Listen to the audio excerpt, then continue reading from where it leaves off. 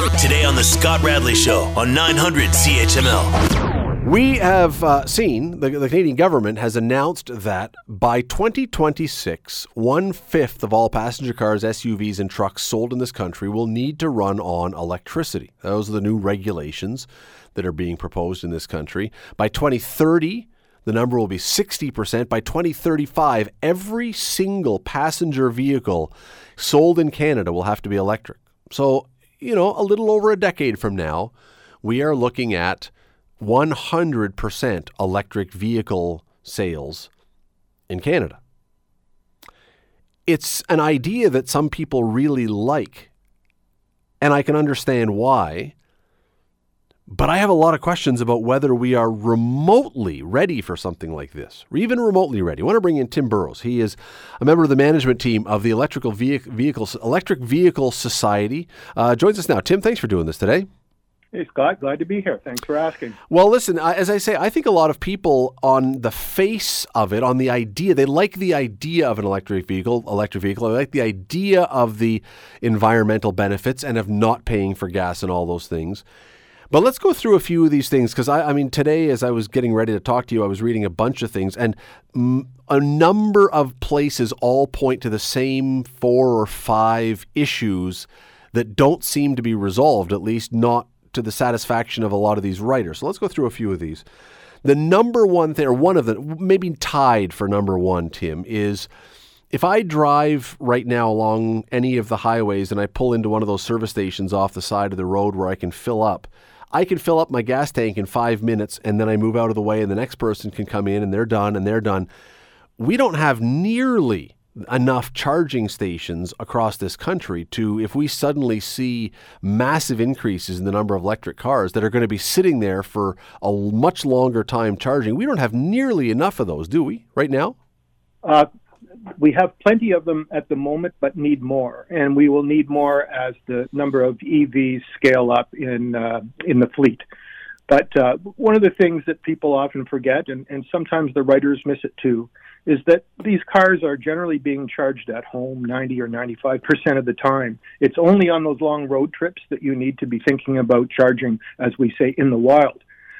So yes, we need more chargers than we have today. It isn't a panic situation, and not all parts of the country are created equal. There are areas where there's a bit of a desert of these chargers, and they're desperately needed. But by and large, it's not as bad as some make it out to be. But I'm just thinking of I haven't counted, I haven't done a study on this, but if I were to stop at one of those en route stations and count the number of people who fill their tank in an hour, and let's say at each one there was 100 people who filled their tank in an hour, just a wild guess. That would mean at each of those stations, potentially, would we not need 100 charging stations, and it would take at least an hour for a lot of them, so maybe more at every one of these?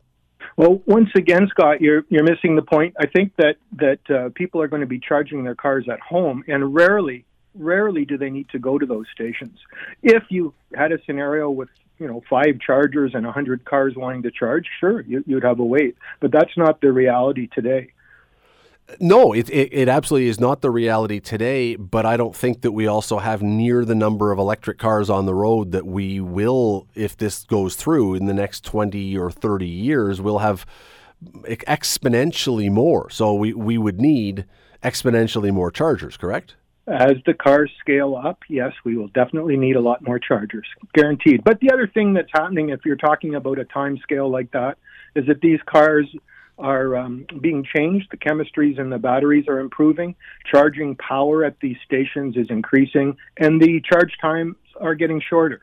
So if you're going to look ahead that far in time, you have to take all those things into account. Charging will happen much more quickly and even less often as the range in these cars gets longer and longer. You just gave the perfect segue, because probably item 1A on the concerns is obviously the batteries for these. And the number one thing is that there are certain metals that are required to make these batteries at this point. Many of those places where the metals are found is in China.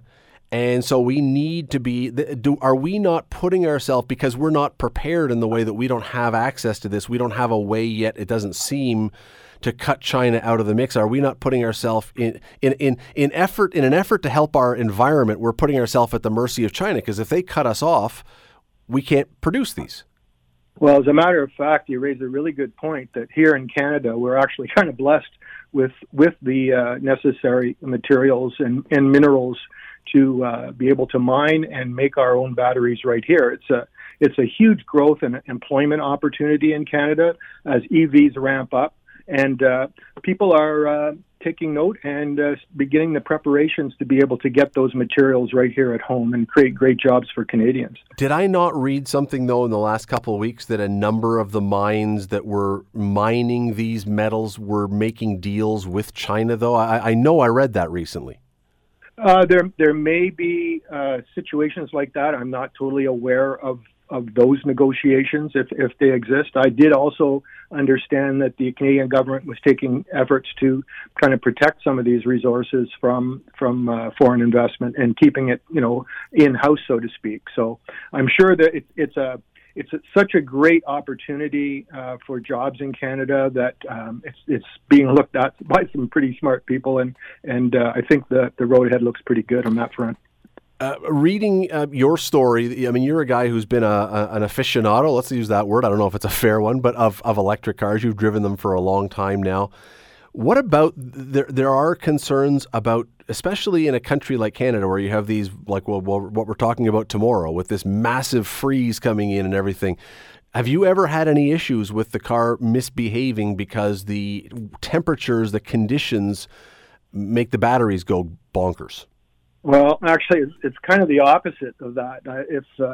I can tell you, after I think I've had 7 or 8 winters now driving fully electric cars, and I'd rather be in an electric car in a snowstorm than a gas vehicle. Why? And well, first of all, one of the things that is a reality, if you have to slow down on the road, stop and go traffic, you can go for a long time on a battery electric car. Yes, you have heat for the cabin, and that takes some energy, but what really takes energy from your battery in an electric car is moving it down the road. So if you're not moving very fast because of the weather conditions, your battery is not being exhausted, and you've got an amazing range. It's also great if you have to head out in this kind of weather. You've got instant heat. You don't even have to wait for the engine to warm up. It's instant heat, and away you go. And because these cars are kind of digital in their design, the traction control is stupendous. I mean, really, really excellent traction control. They perform brilliantly in the snow. We only have a brief time here left, but the one other one that comes up a lot with this is electric vehicles to this point have not been inexpensive, and they, I expect that as production ramps up, perhaps the price goes down because supply goes up, but if you also have people needing to buy new cars, because we've seen what the secondhand car market in the last few years with COVID and everything else has been brutal, are people going to be able to afford these? Yes, they absolutely are. You're correct in saying right now we're going through a really tough patch, and it's a new technology that's ramping up like all new tech.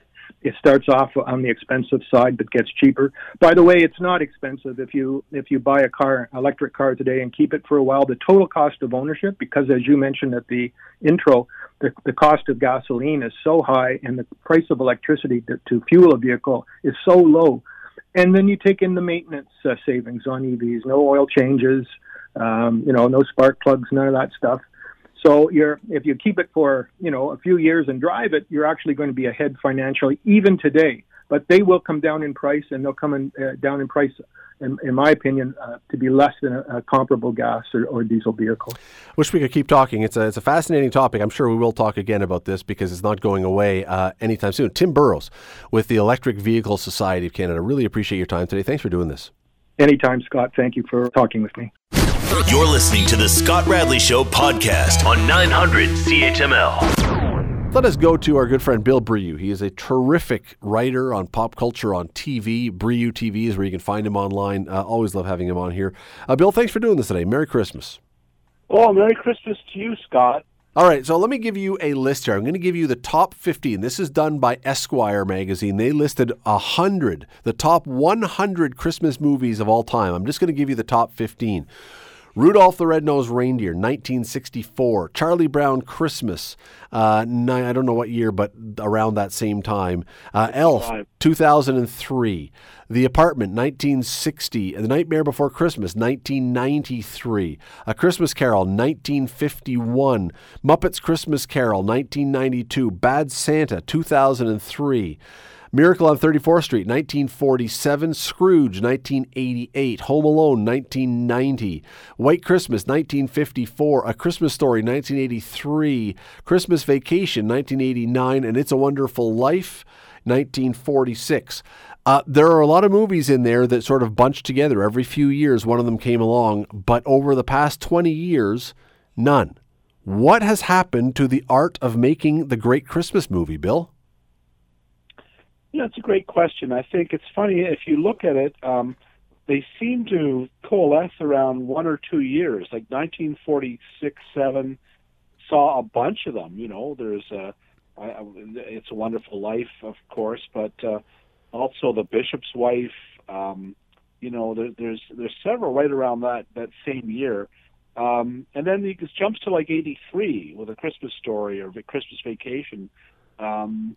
And I'm not sure what it is. I think there's nostalgia for a kinder, simpler time, and the films that were made in that era just work out that way for the better. Yeah, I mean, that may well be, and you're right, that they do seem to have some, they are spread out, but they do seem to come, there's a few in bunches, like Christmas Vacation and Home Alone were 1 year after each other. I mean, two of the ones that everybody watches now. I didn't go back before we started because I never thought of it. I don't know if something happened in 1988 or 89 that made us want to have more Christmas movies.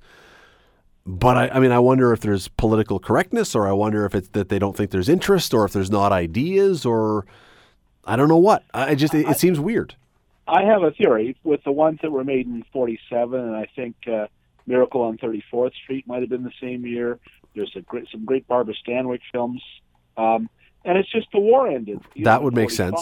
Yep. And then people were just, so relieved and ready for a story. But if you look at some of those films, and It's a Wonderful Life is a great example, very dark films, like the guy wants to commit suicide. Yeah. Basically, it's a film about a guy who wants to commit suicide. And so, people had been through a war. They'd seen the worst of humanity, and they'd survived it. And so they were ready to embrace a story like that in that year. And I just think that's what resonates with us today, is just that spirit of Christmas that sort of prevails despite how dark the world can be.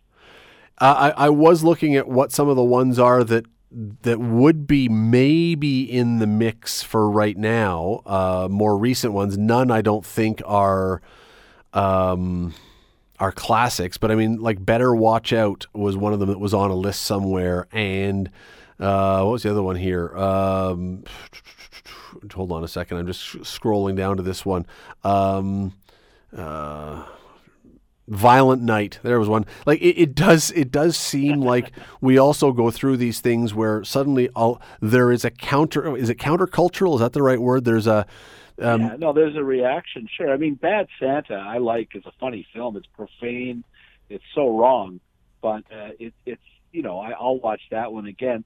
But a lot of them, I have to be honest, Scott.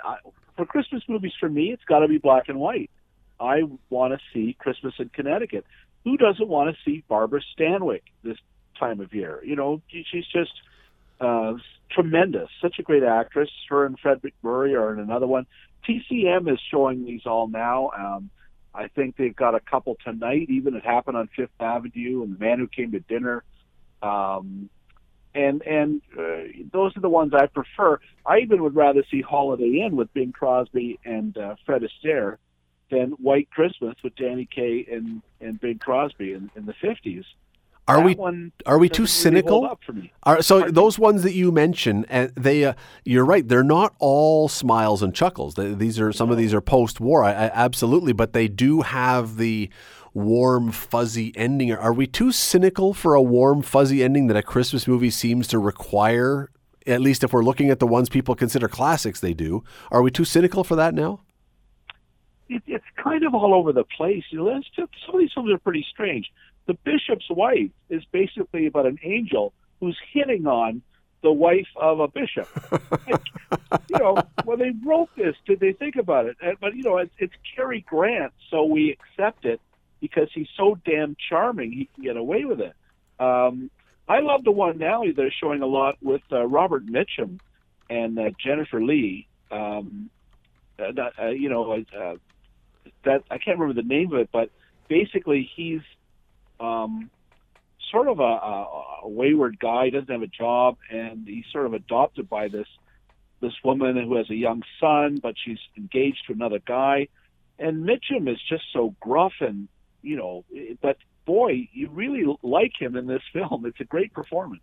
Okay, now I can hear some of the people who are listening right now who are shouting at the radio and shouting at you and I. I can hear them, and yes, I understand there are these things called Hallmark movies which are out there, which may be filling the void. But let me ask you this. I'm going to give you two options, because the Globe and Mail had a piece this week with the headline, "Like it or not, Hallmark movies are an art form," talking about how, you know what, they are maybe not everyone's taste, but boy, they're pretty fantastic. Meanwhile, Salon magazine online, "Hallmark movies are fascist propaganda." Are Hallmark movies the best thing out there, the worst thing out there, or something in between?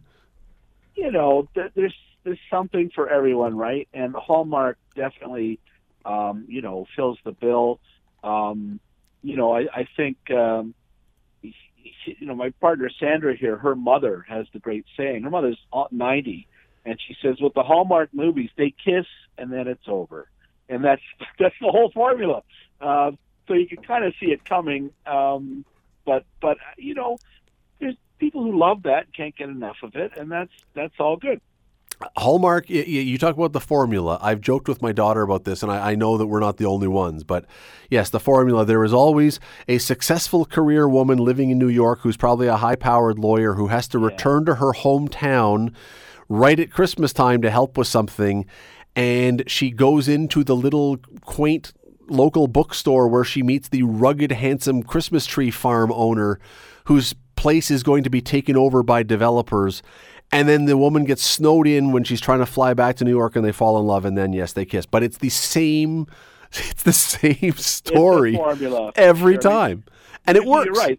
Usually the guy is like a lumberjack or something. Yep. He just happens to get snowed into her store, and then away they go. There's one this year with Yannick Desson, Baking All the Way, that I think it was a Lifetime, not a Hallmark, but it's the same thing. And they've combined the two things, so baking and Christmas, and you know, that's irresistible, right? So there's a lot of people who love that stuff.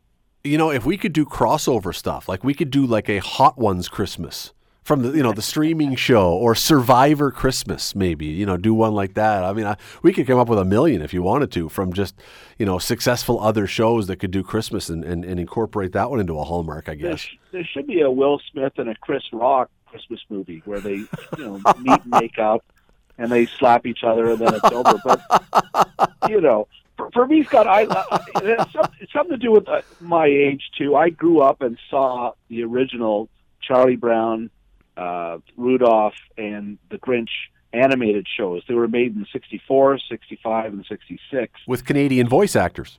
All those great voices in the Rudolph one, Paul Gross and Larry Mann, and all these guys who were, a lot of them radio guys, right? And tremendous talents. That Grinch one, you know, you've got Charles Schultz directing it, Boris Karloff's voice. There was just such a convergence of talent that made those things really, really work. Same with all the great music on the Charlie Brown one. Vince Gigaldi, my goodness, can't say his name. But anyway, those three for me are the Hallmark, and that's the head scratcher. Is here we are 60 years later almost, and you'd think that there would have been animated holiday specials that would have been perennials since then, but there really haven't been. Yeah, and as much as I don't know if the right word is schmaltz. I don't know if that's it. I mean, you could look at Charlie Brown, and you know, I mean, today, first of all, the Charlie Brown Christmas today, you would probably never get the Christmas story told, the Christian Christmas story told on it. That would be, it's just Santa and presents. I mean, it would never even be made today.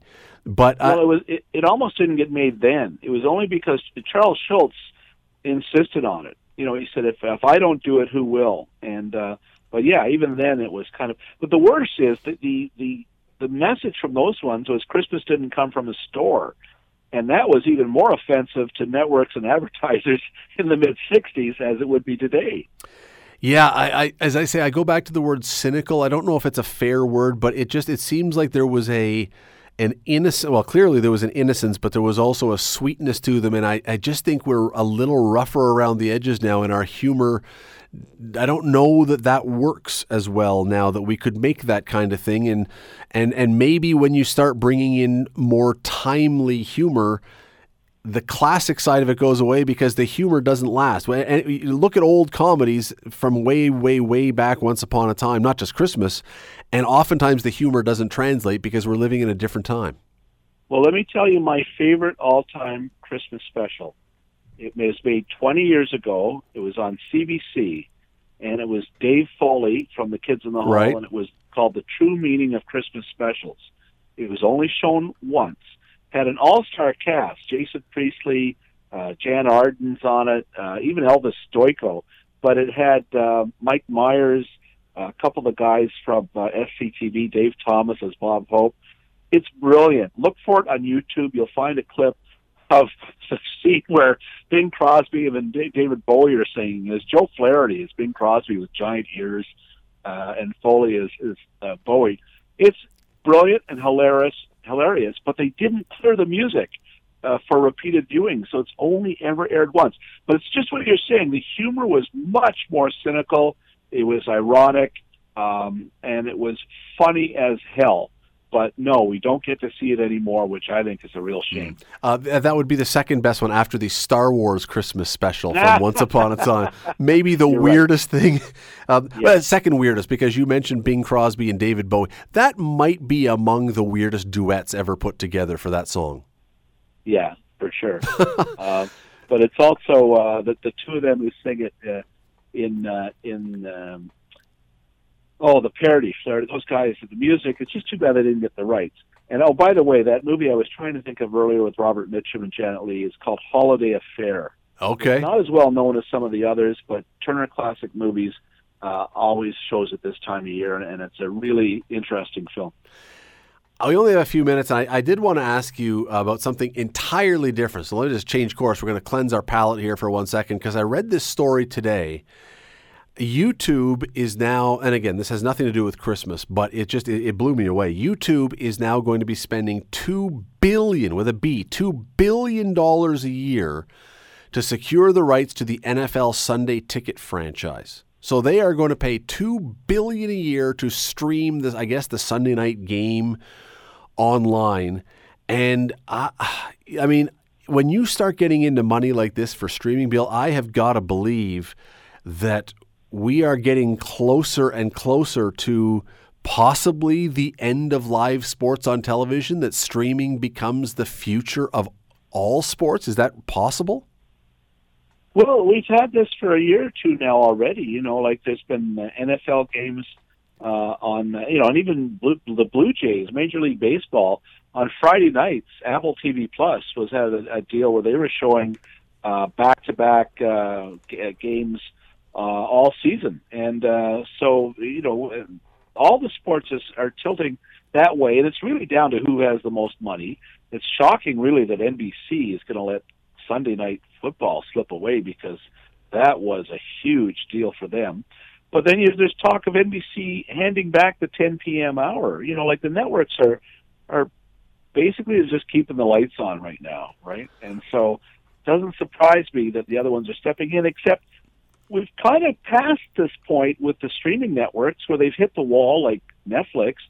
Now we've got ad-supported streamers that is just basically has ads on the stuff. It's basically TV. So But Bill, I'm surprised they're spending $2 billion at YouTube. Yeah. Why I didn't expect this is that for a long time now, the one thing we've always said is, look, people will PVR a sitcom, people will PVR a drama or whatever else. The one thing that people generally don't watch on rerun is a sporting event. Sporting events have traditionally been the one thing that's watched live, and that so the networks can rely on an audience. So you can sell ads for that and rely that audience is there.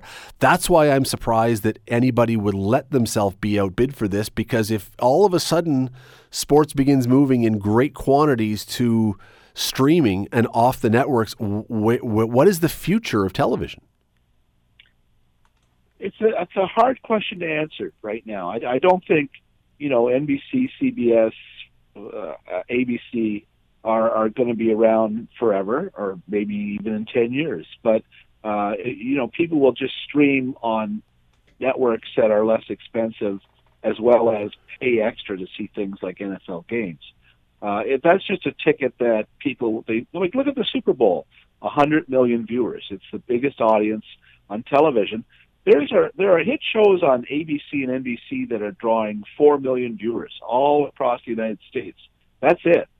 So really, it's sports that people will pay for, and it doesn't matter where it lands. People will pay to see it. Yeah, I think you wrote in the last couple of weeks, I know you wrote about the death of Kirstie Alley.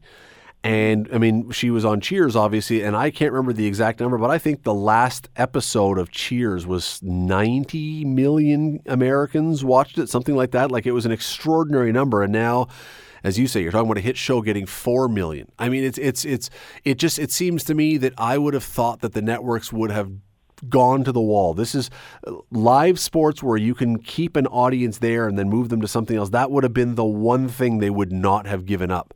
But if they're giving up the Sunday night game, honestly, it can't be unfathomable that in a few years, could we possibly see a Super Bowl streamed rather than on television? Why not? Yeah, I think it's possible, although the problem there is if 100 million people are streaming something, that's going to crash the system. Like, I don't know if the infrastructure is there to actually handle a Super Bowl audience. That might be it's a technical hurdle. But, the NHL deal's up in 4 years, I think. Rogers has had that $5.2 billion deal. They've had all this time waiting for the Leafs to finally win the Stanley Cup. Yeah. What will happen when that deal ends? Is anybody going to pay, $10 billion this time? Or is it going to maybe be something that we're going to have to subscribe to? Well, it's really interesting because I go back to my point. I mean, I would understand if Rogers said, forget this, because we've made this huge investment. We've had lockouts, we've had COVID, we've had Canadian teams not doing well. Like, everything that could have happened bad to Rogers after making this deal has happened. I mean, some of it not at all of their fault. And so I could understand if they said, we're not doing $5 billion again. But, Bill, if they don't, and if it was to go to another network entirely or streaming, what are people watching on Sportsnet all winter long when they don't have hockey? Guys playing cards. I was going to say poker again, or billiards. Yeah, no, I mean, even the World Cup, all these things, the World Junior Hockey Championships, they're big, big deals and lots of money, but companies, Bell and Chorus are not spending like they used to in those areas because they have their own streaming services to look after and manage as well now, and that's really where the action is. So it's going to change for sure, Scott. I mean, I know deals have a certain life to them, so they'll be on networks for a while. But it won't shock me if just about everything but the Super Bowl is something you got to have to stream.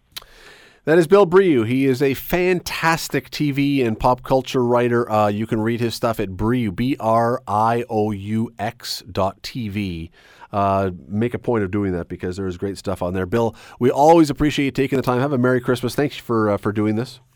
Merry Christmas to you too, Scott. Thanks for having me on. The Scott Radley Show, weekday evenings from 6 to 8 on 900 CHML.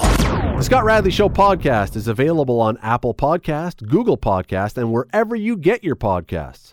I'm Scott Radley. Thanks again for listening, and do not forget to subscribe to this podcast. It is free. You will never miss an episode, and also be sure you rate us and review us Whatever you think of us, we'll take it.